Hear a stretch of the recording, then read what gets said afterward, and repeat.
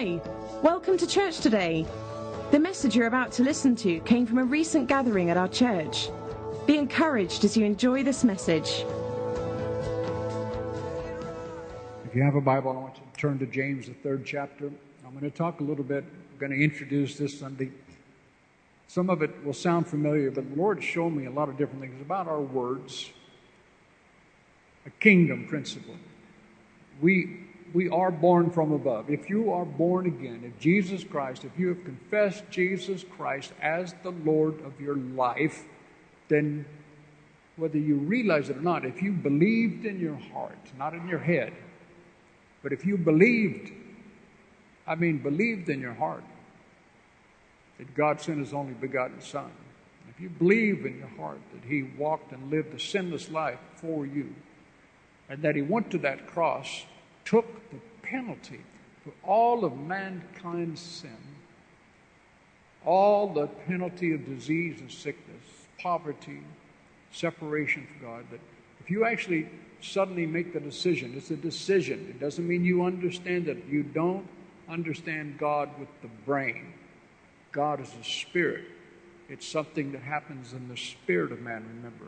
It doesn't happen in the head. You have to renew your mind to what God has said in His Word.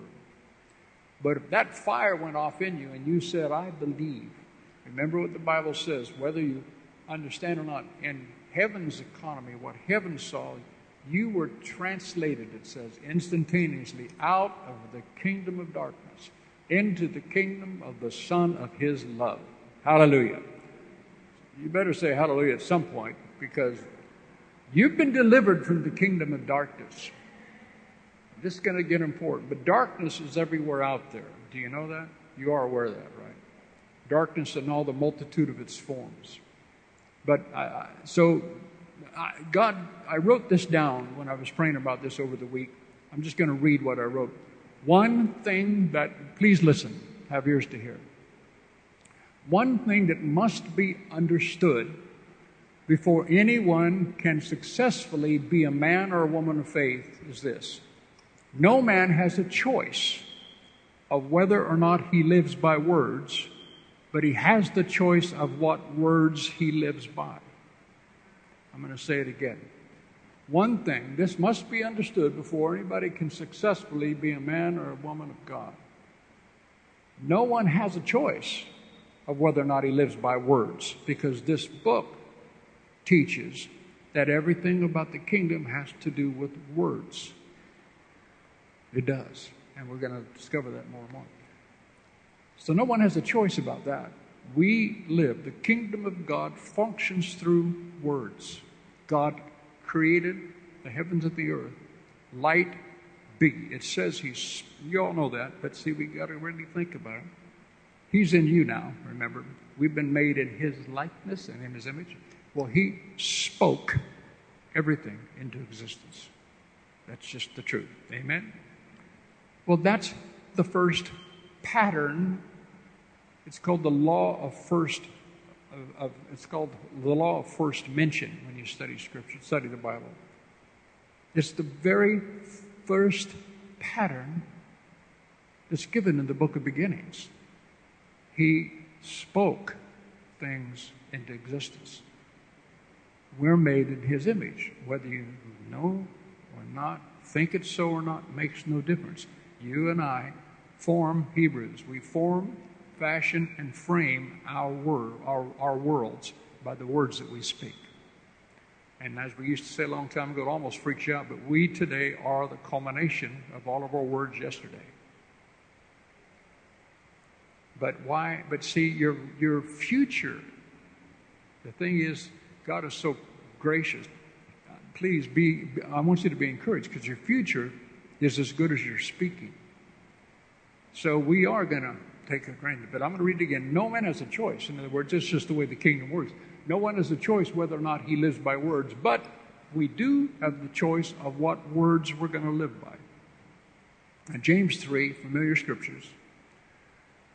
James says, again, I read from the Amplified Bible, so I know it's wordy, but that's okay. We need to hear. Start in verse 2, James 3:2. For we often stumble and fall and offend in many things. And if anyone does not offend in speech,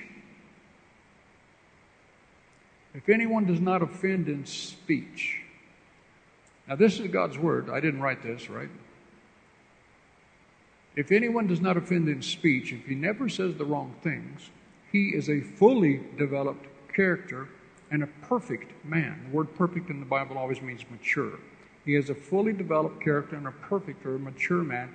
He, in other words, if we know about words, we will be able to control our whole body and to curb our entire nature.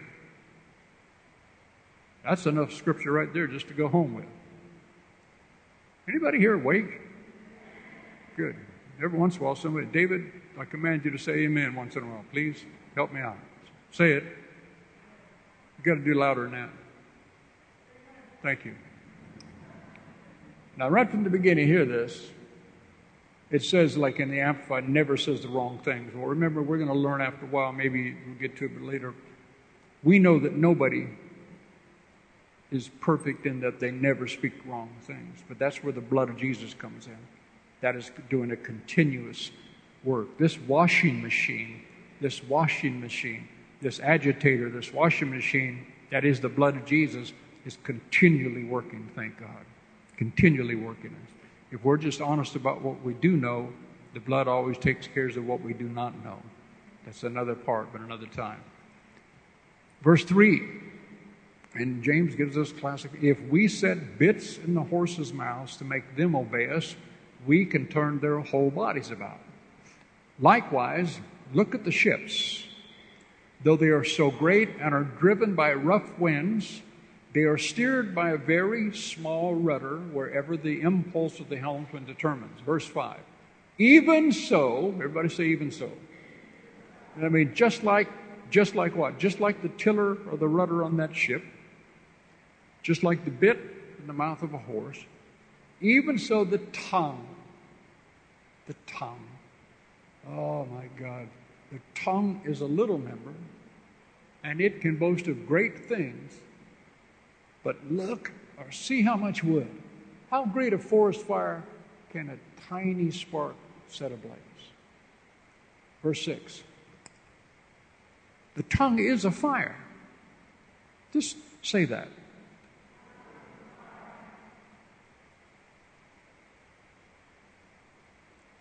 The tongue is a fire. The tongue is a fire. The tongue is a world of wickedness set amongst our members that will contaminate and deprave the whole body. And this is the important part in the Greek. It says, and it will set on fire the wheel of birth, the cycle of man's nature, being itself ignited by hell or Gehenna. What it says there, when you study it out, if you did a whole word study through the whole, the main thing it's trying to communicate is this. The tongue initiates. The tongue starts things in motion. It's not saying that it happens instantly, but the tongue is what sets things in motion. Do you hear me? It starts the cycle of human nature. It begins that cycle. And then he goes on to say, and this is important, he said, for every kind of beast and bird or reptile and sea animal can be tamed and has been tamed by human genius or nature. Verse 8, a lot of people misunderstand verse 8. But the human tongue can be tamed by no man. It is a restless, undisciplined, irreconcilable, evil, full of deadly poison. The tongue of man, the human tongue, can be tamed by no man. But see, here's what you got to understand. You're no normal man anymore. In Christ, when you begin to yield to the kingdom of God and His principles, you definitely can and do begin to tame this thing, because you begin to train and yield your members to righteousness. So even though you see in your humanity and your human nature, you cannot tame this thing, man. it'll tear people up. But as you come to Christ and as you begin to move in God and you begin to allow God to move in you, you begin simply, your whole vocabulary changes. A new nature. You no longer have the nature of sin because Christ took it and nailed it on the cross. Now the very nature of God resides in you. And you begin to train yourself to speak from your spirit. You learn to slow down. Let every man be slow to speak. You learn how to slow down and think before you speak, because when you begin to understand the impact of words, you can begin to use them like Jesus did. One man said so many years ago that Jesus Christ used words like a surgeon uses a scalpel. Precision. Our tongue is a sword. It can either heal like a scalpel, like we always used to say, a scalpel in the hands. A scalpel isn't in and of itself evil, but a scalpel in the hands of a wrong person can kill you. The very same scalpel in the hands of a good surgeon can save your life. So it's not the fault of the scalpel, it's whose hands it is in. And it's just like this. So it's when you yield your tongue to God, and it's like an exercise. Everything's an exercise of consecration. In other words, it's a determination, it's a decision. And I'm going to yield my mouth. I'm going to yield my tongue before you. Like David said, oh God, set a guard on my mouth, that I sin not against you with my tongue. And you begin to see all these places. But keep this in mind as we begin. I'm just introducing this now. We're going to work on this for a couple of Sundays. You have no choice in this matter. You will live by the words you speak. Because we live in a word currency, a word-oriented kingdom. He goes on to say, verse 9, with it, the tongue, verse 9, with it we bless the Lord and the Father, and with it we curse men who were made in God's likeness. Out of the same mouth come forth blessing and cursing. These things, my brethren, ought not to be so. Verse 11, does a fountain send forth simultaneously from the same opening fresh water and bitter? Verse 12, can a fig tree, my brethren, bear olives or a grapevine figs? Neither can a salt spring furnish fresh water. I'm just going to stop there. But he says, just like the bridle in the horse, just like the tiller on a ship, so is, just like that, so is the tongue among our members. Our tongue sets things in motion, sets them in course. Now, I want you to turn to John 3, if you would now. Hallelujah. Turn to your neighbor and tell them how good looking they are. Hallelujah. You guys, I'm telling you. I was reading even just this morning a little bit about this, and it really hit me. You see, the thing is, look, Brother Deji back there, yesterday we had our men's meeting, and I'm telling you, I know he's shaking his head already. He brought a message about basically being seated in heavenly places, what really has happened through the death and resurrection. He preached one of the best messages there was the pure gospel, but it was so precise, it was so beautiful. I would have given anything for it to be taped.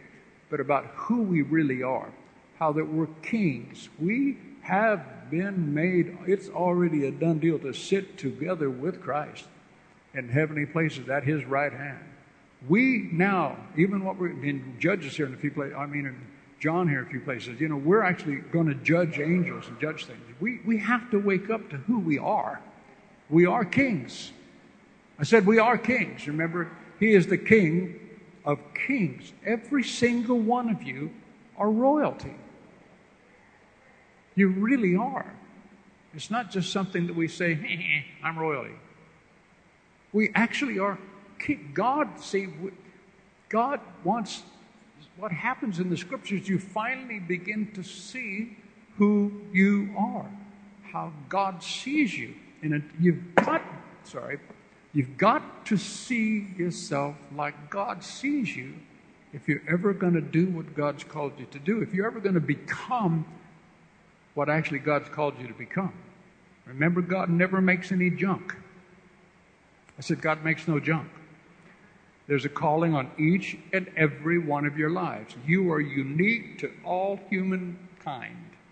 You have a unique calling. No one else can fulfill what your assignment is. No one. Hallelujah. And all of us feel timid at first, but this is what I mean. Why we've got to stay in prayer, stay in the Word, and that's what we're going to get to here, how powerful it is. We have to understand what the blood does. We have to understand what the Word does. And I'm going to try to get to it in a second here. Now, in John 3 is where Nicodemus has come unto Jesus.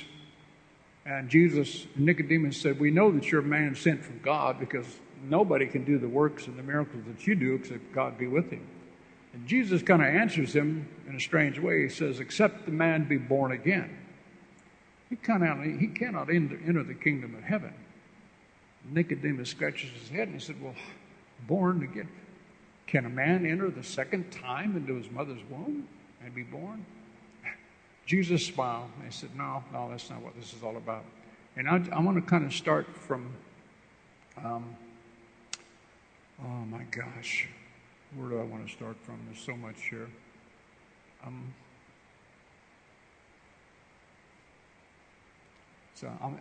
just got to back up just for a moment here. Forgive me, but I got to back up. And I want you to turn to John 3, and I want you to see that and I got ahead of myself. Will you forgive me for a minute? Everybody say, I forgive you. Like I said, I'm full of excitement right now, and I can't help it. I'm just going to keep looking at this. I'm just going to read it myself, and hallelujah. You guys talk amongst yourselves. But Jesus, I may as well go ahead and finish one part.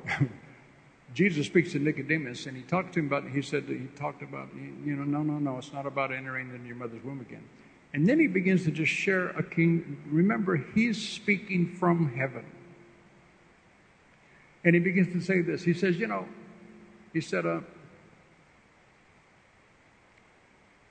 just going to read it, Father. I'm sorry, the Holy Spirit keeps quickening me to something. Verse 30, John 3, verse 30. Let me just get there, jump in. Otherwise, I'll be taking 17 hours, and the food is going to grow cold. You'll get angry. Hallelujah. David, say amen again. It sound like a bunch of crickets out there. I can't hear anybody out there. Right here is where, again, John was baptizing, and now as his disciples wanted to know what was going on, is he the one should keep doing? He said, yeah, he is. And John says in verse 30, talking to the disciples, he must increase, but I must decrease. He must grow more prominent. I must grow less so. Look at verse 31 about words. He who comes from above heaven is far above all others. He who comes from the earth, now listen, and this is why I love the Amplified Bible. Check this out. He who comes from the earth belongs to the earth and talks the language of earth. He stopped me there yesterday, and he just said, catch that. Earth words. He kept saying in my spirit, earth words. He said, people are caught up still in the language of earth. They're bound to earth words. And for them to be free, they have to come up to heaven words. We must quit speaking, as it were, the language of earth. If you speak continually the language of earth, you'll be bound to the earth. You won't be able to experience the dominion of heaven. And watch what he goes on to say. He who comes from the earth belongs to the earth, and he talks the language of earth. His words are from an earthly standpoint. But he who comes from heaven is far above all others, far superior to all others in prominence and excellence. Verse 32, it is to what he has actually seen. He, Jesus. Hear what John's saying. He said, when Jesus talks, it says, it is to what he has actually seen and heard that he bears testimony to. In other words, John's trying to say, listen, this man is speaking from what he knows is in heaven, the authority and how His Father's authority is released in words. He has actually seen. He's talking about what he has actually seen and heard. That's what he's bearing testimony to. And yet no one accepts his testimony, and no one receives his evidence as true. Verse 33, whoever receives his testimony, if you will, has set his seal of approval to this, that God is true. Hallelujah. And in all these years I've been serving the Lord, something like I said, I've so welcomed, thank God, I don't know how to describe it. But I've always known God is true, but now I know God is true. I mean, that's what begins to happen. Whoever receives really the testimony, all of a sudden, I've put my seal of approval. I've put my seal. God's true. Let every man be a liar, but let God be true. Let God be true and let every man be a liar. That man has definitely certified, acknowledged, and declared once and for all, and is himself assured that it is divine truth that God cannot lie. I'm going to live from another kingdom. I'm refusing to be earthbound. But it's our choice. If you continue to speak earth words, you'll be earthbound.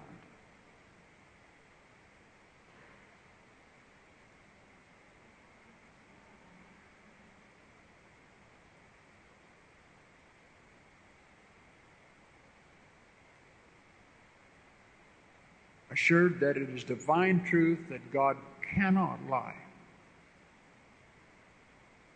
Heaven and earth shall pass away, but my words, truth, my words, truth, will never pass away.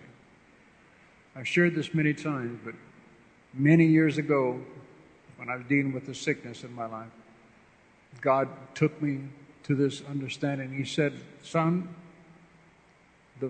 he was trying to teach me more about how to walk by faith and how to, by faith, receive my healing. But again, I was too young in the Lord, and I was not walking by faith, as it were. I was walking by my sight, what I felt, the pain, whatever was going on. And I kept, but he just said this to me. He said, son, he said, I'm not telling you to deny the fact that at the moment is present. The fact is you're ill, or the fact is you have pain. But I'm trying to tell you something. He said, but what I'm trying to get you to do is to believe the truth. He said, this is what you must know. Facts will change, but truth will never change.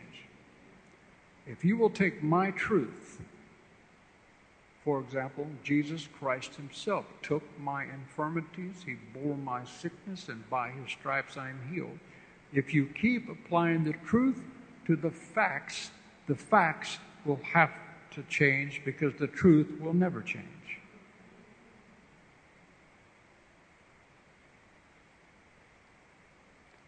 This is why I'm talking now about our God being a God of abundance, because the fact of the matter is many of you are very much in debt. And in the name of Jesus, we're breaking the power of that debt.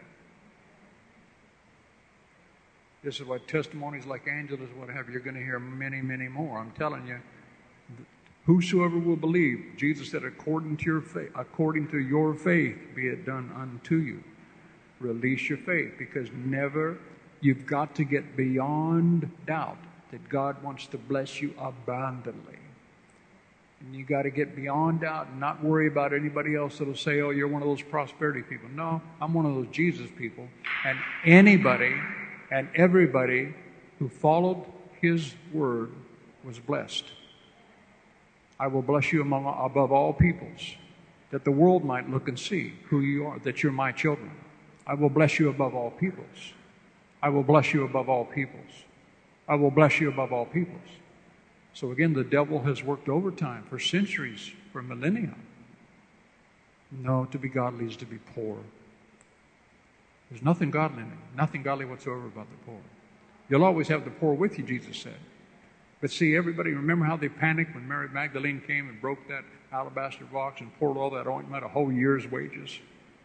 And they all freaked out. Oh my God, oh my God. Especially Judas freaked out because he was a thief. Freaked out. My God, they could have done that and given that to the poor. And Jesus said, listen. And boy, there's so much here that would take a year to communicate. He said, listen, you always have the poor with you. But right now, I'm here. And he said, of course, what she has done for me, he said, will be held in memory throughout all eternity. How she prepared me for my burial, as it were, and for my resurrection. But there's so much truth in it. You've got a kingdom. Your future is as good as your words. I'm assured of this divine truth. You must be assured of this divine truth. God cannot lie. I said God cannot lie. Anything that does not line up with what God said, you have to cast down. Reject it. I reject that. I reject that. Verse 34. Now watch this verse in the Amplified. John 3:34. John says, for since he whom God sent speaks the words of God, Jesus speaks the words of God, proclaims God's own message, guess what? God does not give him his Spirit sparingly or by measure, but boundless is the gift God makes of his Spirit. Do you catch what's being said there? Because he speaks the words of God, do you and I have the right and the opportunity to speak the words of God? Seriously, do we? Are we not told to hold fast to our confession? And remember the word homologeo? The word confession means to look it up in any lexicon, Thayer's, Louanita, to speak the same thing as. We're supposed to speak the same thing as God. I said we're supposed to speak the same thing as God. That's what it says. Jesus, how did he defeat the devil? It is written. It is written. It is written. Is that right? Seriously, that's the pattern. How do you get this junk out of your life? It is written. It is written. It is written. I'm going to yield myself to truth, not anything that appears like anything. If it doesn't line up with this, forget it. I can look at that verse. Look at verse 34. Look at that thing. For since he whom God has sent, see, as he is, so are we in this world. For since he whom God has sent speaks the words of God, God does not give him his Spirit sparingly. Guys, do you want more? Seriously, are you serious at all about wanting more in your life? Do you want more in your relationships? Do you want more in your gifts and talents? Seriously, I'm not just preaching to you. These are the kingdom of God principles. Seek ye first my kingdom. Now remember when it says that, it says, seek ye first God's kingdom and his righteousness. But remember, over and over again, we got to repeat this. The word righteousness means, it's a legal term that means right standing. So when he says, seek ye first the kingdom of God, it doesn't mean make sure you go to church, like we all think. Seek ye first the kingdom of God means find out how the kingdom functions. And then all those things the Gentiles desire shall be added unto you also. Hallelujah. Seek ye first the kingdom of God, and all these things, all. Name something that isn't included in all. All these things shall be added unto you.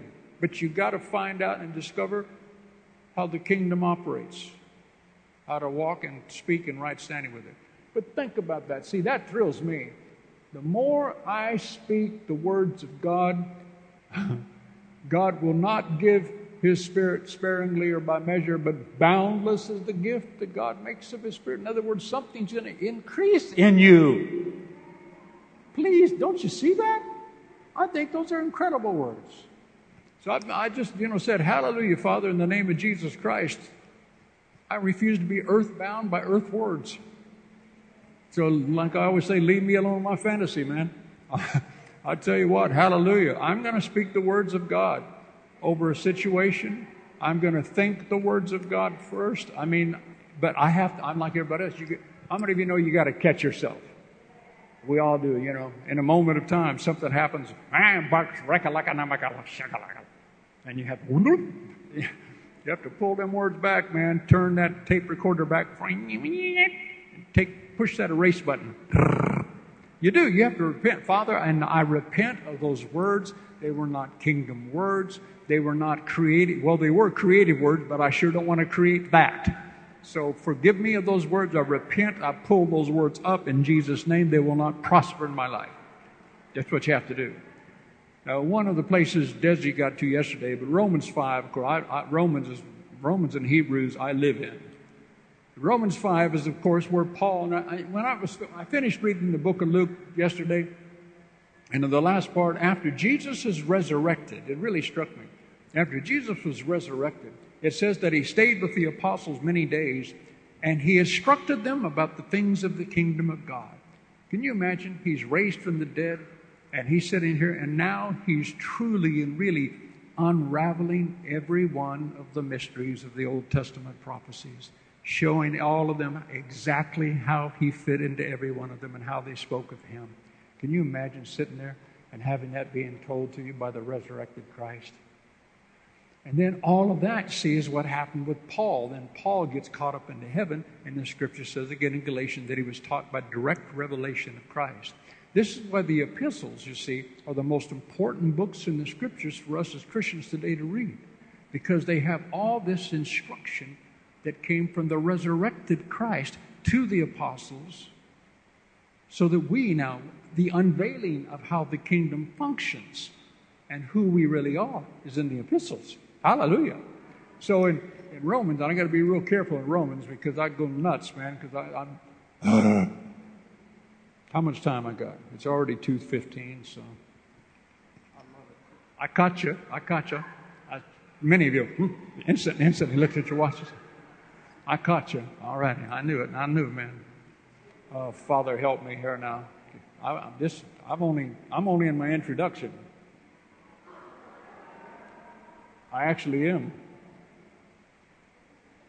That's why I said we're going to do this for weeks. But I'm telling you, it's important, because I'm telling you, I'm going to keep saying it. You've entered into a house of abundance. I got to share what Abby, bless her heart, shared with us this morning. She said God showed her a little, is it right to say, like gave you a little vision instead of CCF of the church as far as that. And so I had an illustration this years ago, but she said it's like CCF, she said like a pupa, the cocoon, the caterpillar, that whole metamorphosis situation. A caterpillar goes into the chrysalis state. It becomes this hard. I grew up in Southern California where God lives. Like I said, that's where I'm from. And, on all the trees and stuff, I'd see them all the time as a little kid. See these little chrysalis, these things, and you know how they're hard? They seem to be dead. It seems to be no motion. But on the inside, God's got a fire working. See, it's what happens on the inside that ultimately manifests on the outside. But suddenly, like Abby shared, she said, suddenly, and if you've ever seen it, because I watched them happen, we did it in school, of course, but that little pupa, that cocoon, it pops, just pops, little part. And suddenly, this thing that did crawl on its belly like a reptile moves so slow,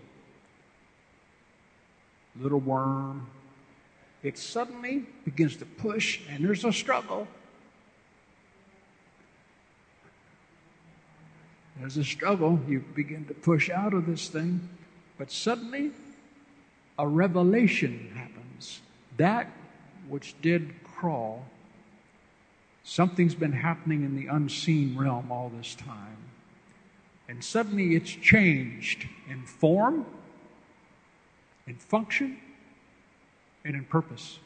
This thing that was a worm, it pushes out, and as it gets about halfway out, you know what else pops out? Wings.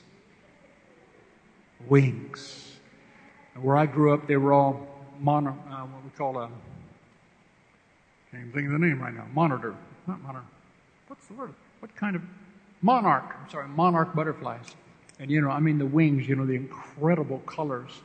And this thing pops out, and this thing that did crawl, suddenly,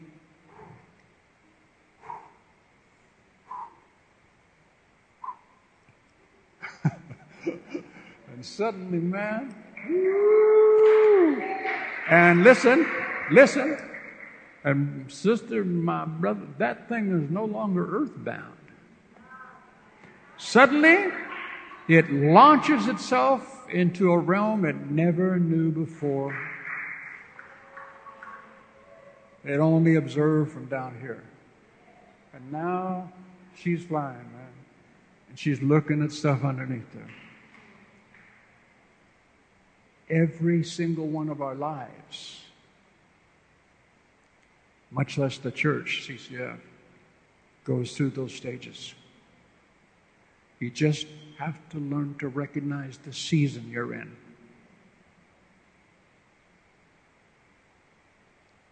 But you have to have faith that if you're part of the kingdom, God is all, Paul said, He is all the while at work within you, just like He was all the while at work inside that cocoon.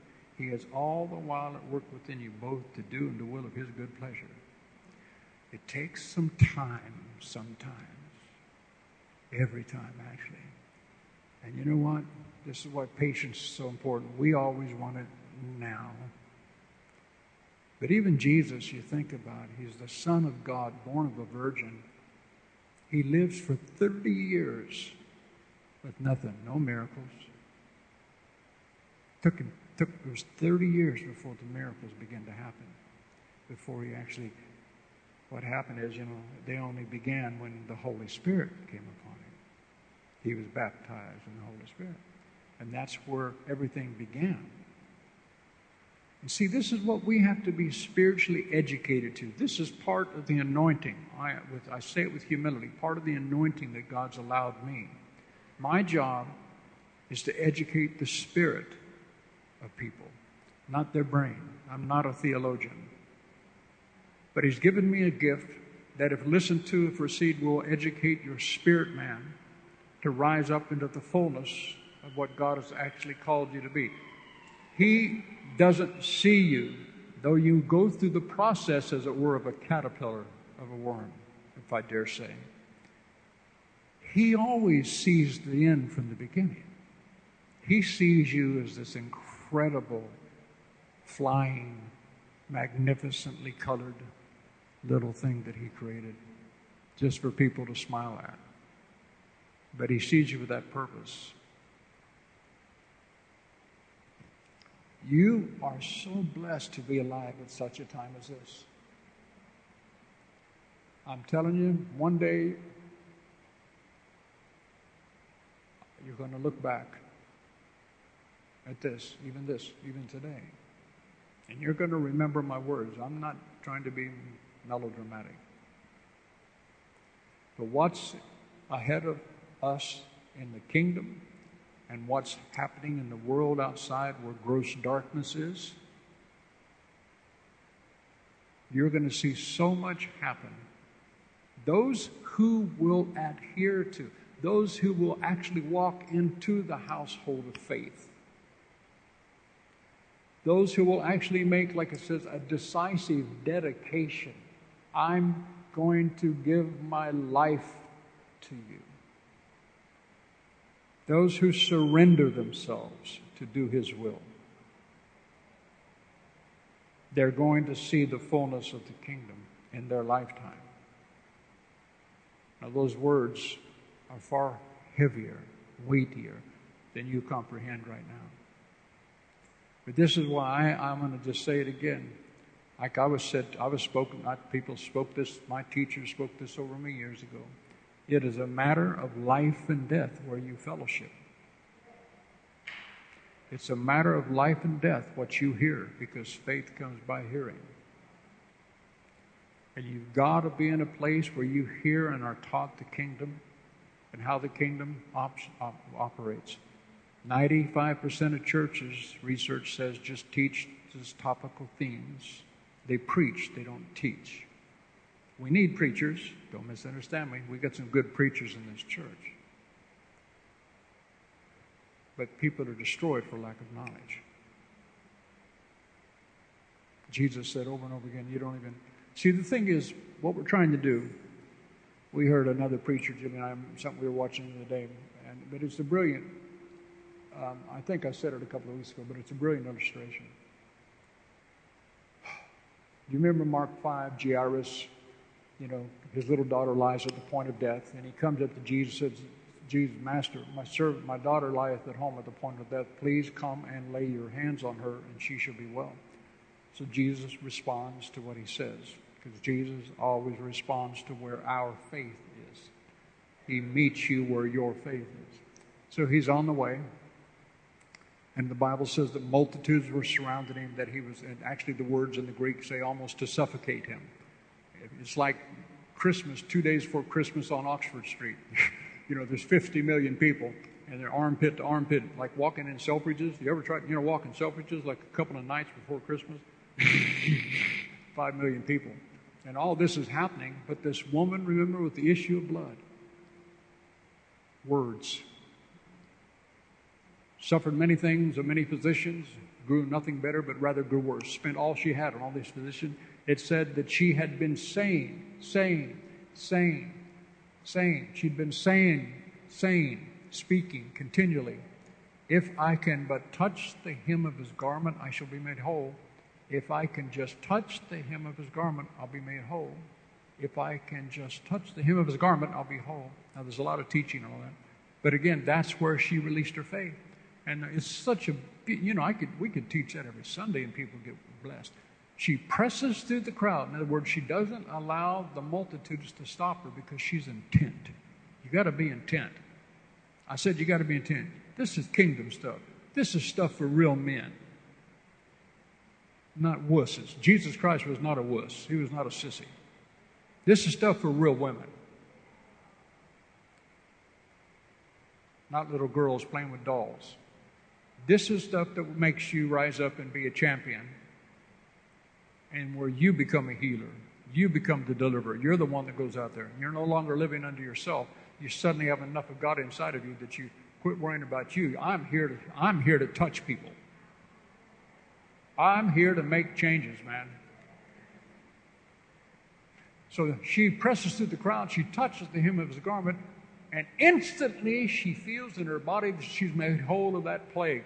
But the thing is so awesome. In Jesus, it says Jesus jerked, and Jesus knowing that power, that virtue is the word used, but Jesus knowing that virtue had proceeded out of him, turns around and says, who touched me? Who touched me?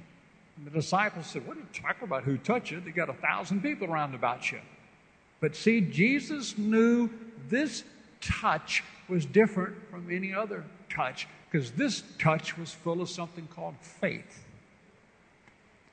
Jesus didn't go to minister to her. She came, touched him, and boom, the power, the anointing came out of him. Anointing always will, when you get faith, anointing is attracted to faith. Hallelujah. Anointing is attracted to faith. But she's made whole, but she touches him anyhow. But that's the story. But the illustration I'm trying to get to and all that. Hundreds and hundreds of, listen, please, this is what I want you to really hear. I mean, this is the change. This is the change that's coming upon all of us and that is coming upon this church for real. Not that it hasn't happened at times before, but now, like we sang, it is a new season. I'm telling you, bless God, the fresh and new has come. The fresh and new has come. And some people will be on the edges and they'll slip away. God bless you. But I'm telling you, the fresh and new has come. But anyhow, listen. On the way to Jairus' house, hundreds of people all gathered around Jesus. But only one touched Jesus. And this is the problem in the church.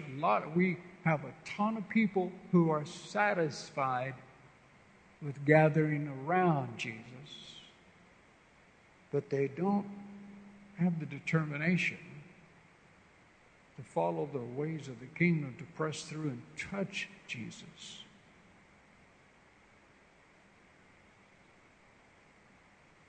And I'm telling you, we're here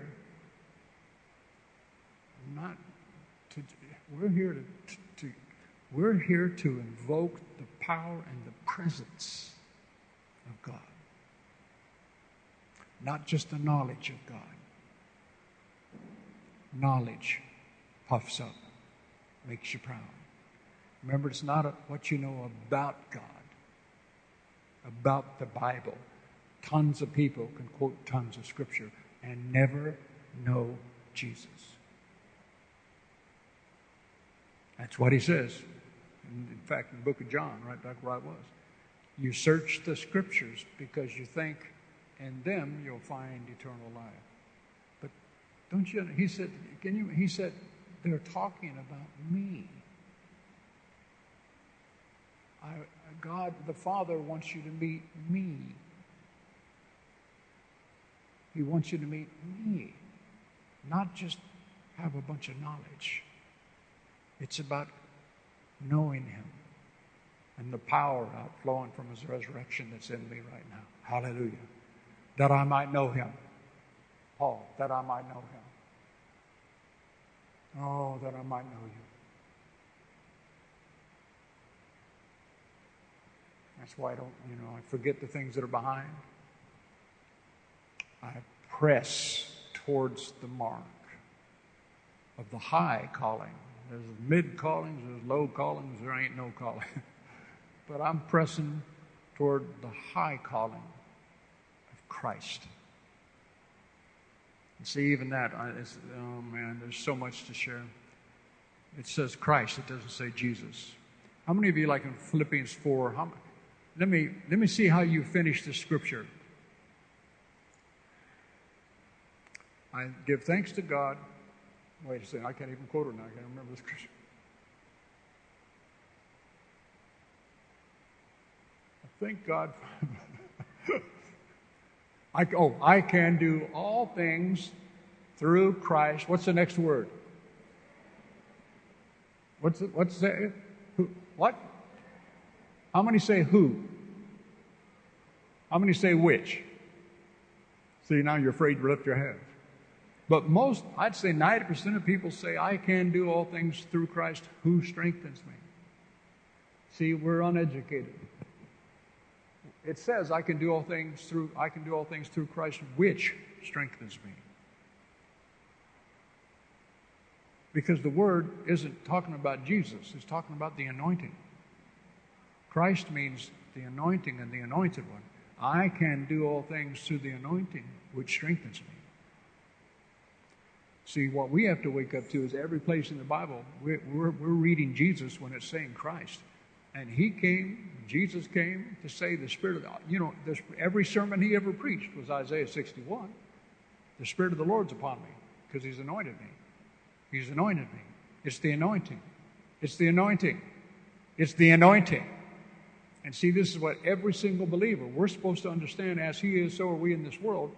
This is in you. You need to read Isaiah 61 and the rest of it, way down there, but, then Luke 4, I'm telling you need to quote it all the time. The Spirit of the Lord's upon me to preach the gospel to the poor. Then you need to read each time you say it, the Spirit of the Lord's upon me. The Spirit of the Lord has anointed me to bring deliverance to the captives. The Spirit of the Lord has anointed me because he has. See, but the devil says, no, you're not. You're just some weak, giant individual that goes to church once in a while.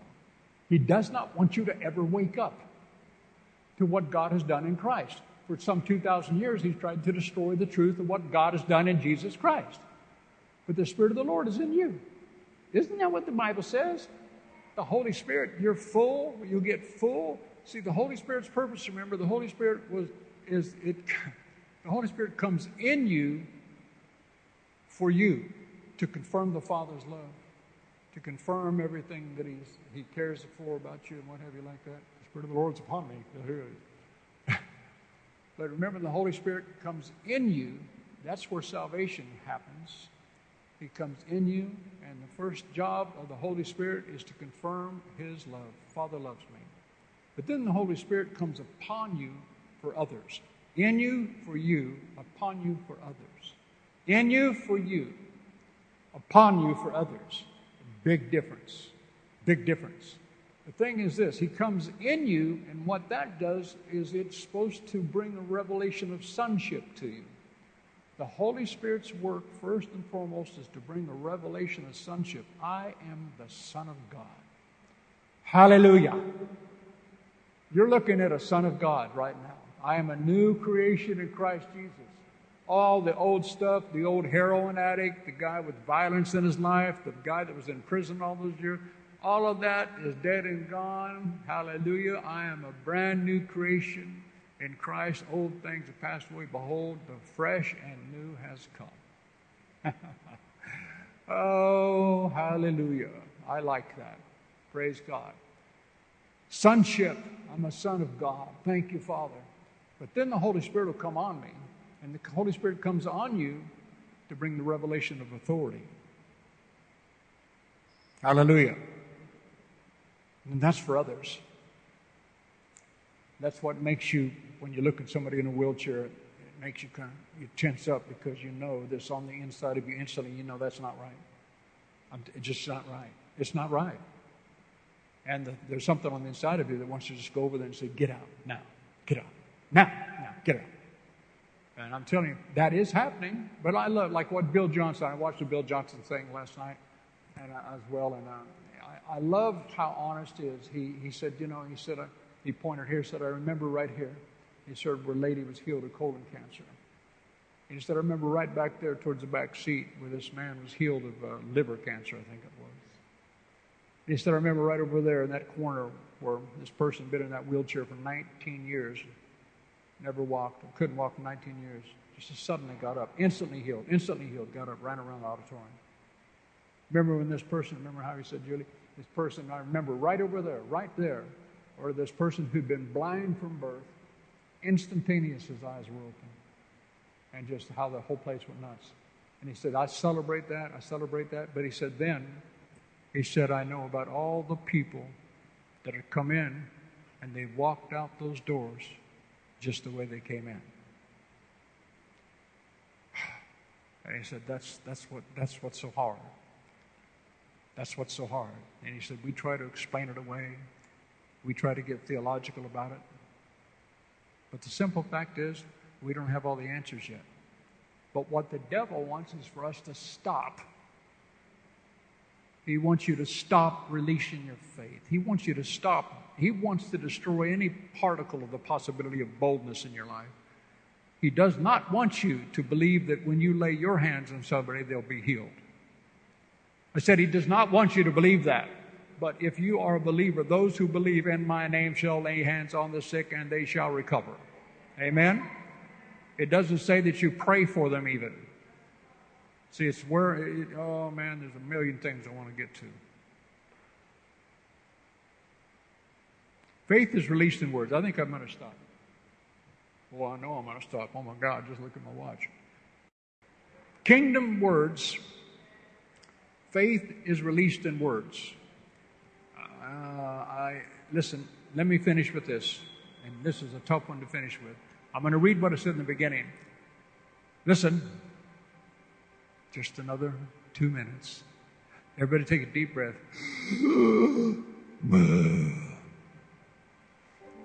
No one has the choice of whether or not he lives by words, because you do. The kingdom functions, your life. That's how God's ordained. But you do have the choice of what words you live by. Now here's Romans 5:17 that I was going to get to an hour ago. Paul, with all this instruction that came from Jesus, says, for if because of one man's trespass, put up Romans 5:17 if you will, yeah. For because of one man's trespass, talking about Adam, his lapse, his offense, death reigned through that one. Much more surely, now when I teach this in the Bible schools and stuff, There's all these much mores in Romans. If you look in the lexicons, it literally says, the phrases for much more, it literally says this, quote, says, should be accompanied by a shout. It isn't much more, it's much more. He's a God of abundance. Please?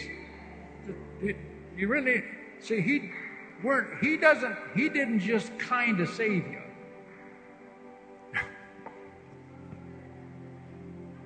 See, we don't understand. He didn't just kind of save you. He saved you. He didn't just love you a little bit.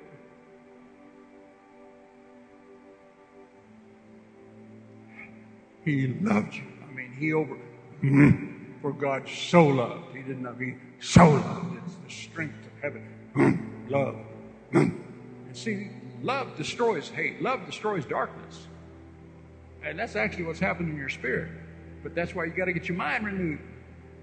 Because your head still feels ugly. For because of one man's trespass, death reigned through that one. Much more surely will those who have received God's grace and the free gift of righteousness, it's put them into right standing with himself, much more shall they reign as what? What's it say? It said they're going to reign as, reign as kings in life, not when we get there, in life, through the one man, Jesus Christ, the anointed one. Hallelujah. Hallelujah. The target, our target. Everybody say target. Our target is the church. Our target is individuals. We're going to learn how to reign. And I looked up this old verse too. I forget where. Oh, here it is. In Romans. No. Where's it at? No. Ecclesiastes. Took my glasses off. Ecclesiastes 6:4. It says, "Where the word of a king is, there is power." I'm a king. I'm a king. I am a king. We are a nation of kings and priests to our God. The devil wants to see you still as a worm. But guys, if you're born again, you can fly, but you got to start flapping them wings. Some of you are still earthbound. You know why you're earthbound? You're speaking Earth's language. As we begin to train our spirit, man, as we begin to renew our mind to what it really means to speak the heaven language, I'm serious, this is going to get good and rich in the next few weeks. As we begin to understand what it means to speak heaven's language, that's what's you'll be trained. You'll suddenly go, listen, can you imagine all those little cartoons? Here's one little butterfly, and he's watching all of his buddies, they're flying. And he's down here, but he's not doing anything. He's still kind of crawling around the ground. But see, the thing is, his friends are up there saying, you can fly too. You can fly too. You've got the wings. God gave you wings. God gave you wings. You're not bound to the earth anymore. God gave you wings. But you have to believe that wings will do what wings are supposed to do. Lift you higher, let you fly. That's the Holy Spirit. I said, that's the Holy Spirit. Stand up with me. Hallelujah. We believe you've really enjoyed this message. For further information, visit www.commonwealthchurch.org and feel free to join us on any Sunday.